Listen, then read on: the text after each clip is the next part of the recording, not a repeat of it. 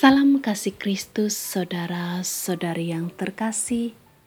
Kita bertemu kembali dalam masa Paskah ini dalam acara podcast Lubuk Hati bersama dengan saya, Sister Salverina Regina Putri Karmo. Paskah, Hari Raya Kebangkitan, memberi kita pesan yang menggembirakan bahwa kita adalah orang-orang kebangkitan. Ini berarti bahwa kita tidak seharusnya terkubur di makam kita. Ini memberi kita kabar baik bahwa tidak ada lagi makam yang bisa menahan kita. Baik itu makam keputusasaan atau keraguan atau ketakutan. Sebaliknya, kita diharapkan untuk menjalani kehidupan yang penuh sukacita dan damai, terus-menerus mengalami kehadiran Tuhan yang bangkit di dalam semua peristiwa dalam hidup kita. Setiap saat, setiap momen, Tuhan sebenarnya sungguh hadir dalam perjalanan rohani kita. Seperti kata pemazmur, inilah hari yang dijadikan Tuhan. Marilah kita bersorak-sorai dan bersukacita karenanya.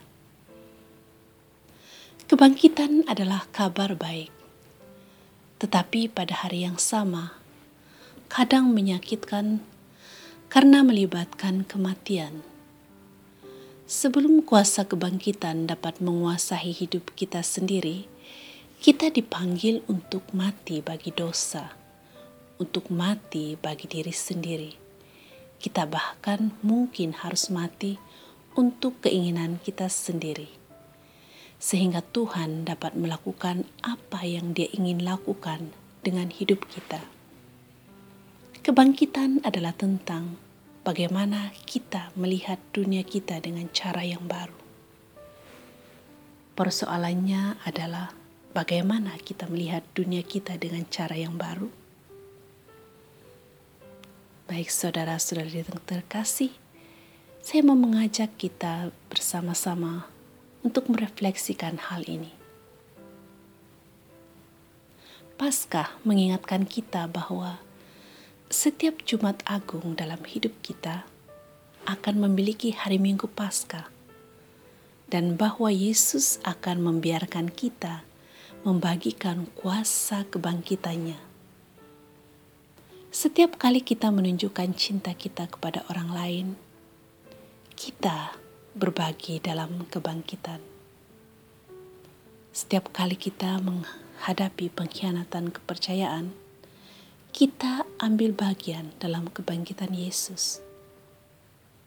Setiap kali kita gagal dalam upaya kita untuk menangkal godaan, tetapi terus berusaha mengatasinya, kita ambil bagian dalam kebangkitan. Setiap kali kita terus berharap, bahkan ketika harapan kita tampaknya tidak terjawab, kita berbagi dalam kuasa kebangkitan Yesus.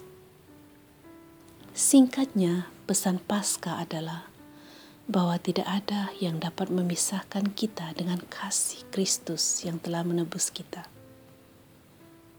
Bukan rasa sakit, dosa, penolakan atau kematian. Karena Kristus telah menaklukkan semua ini. Dan kita juga dapat menaklukkan semua ini jika kita menaruh iman kita di dalam Dia. Saudara-saudari terkasih, kalau kita membaca Injil selama masa Paskah ini, kita akan mendapati bahwa sapaan pertama yang Yesus katakan kepada para muridnya setelah Ia bangkit dari kematian adalah, "Jangan takut. Damai sejahtera bagi kamu."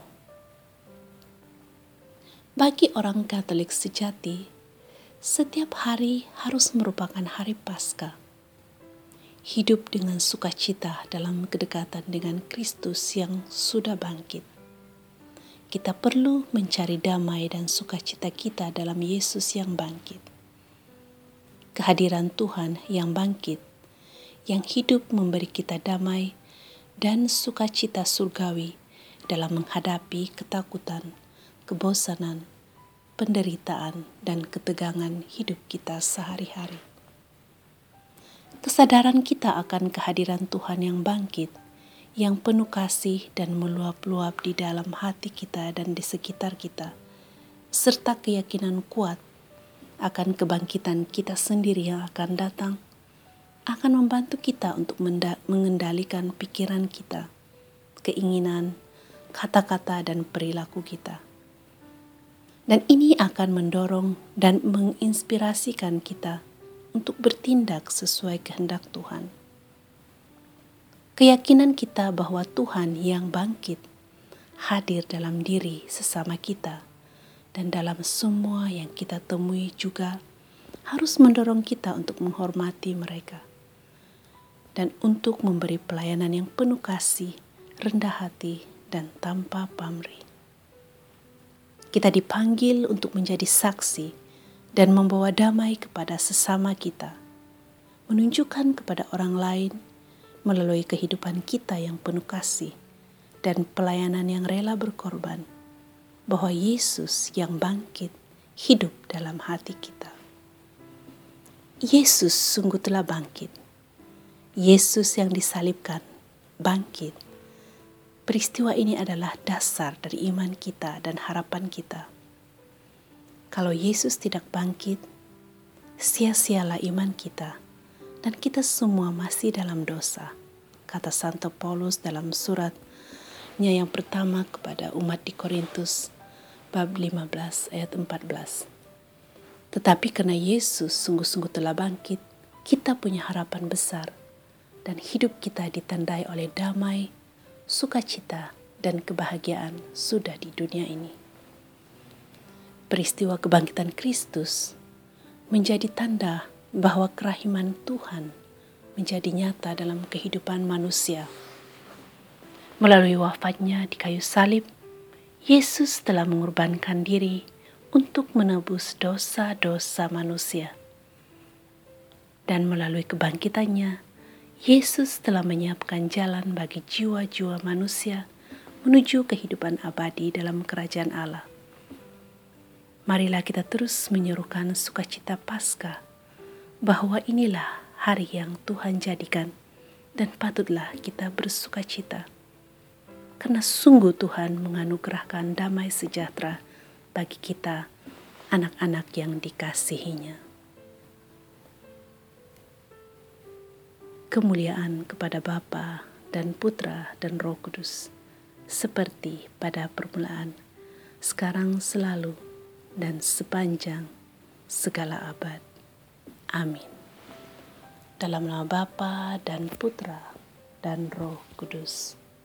Amin.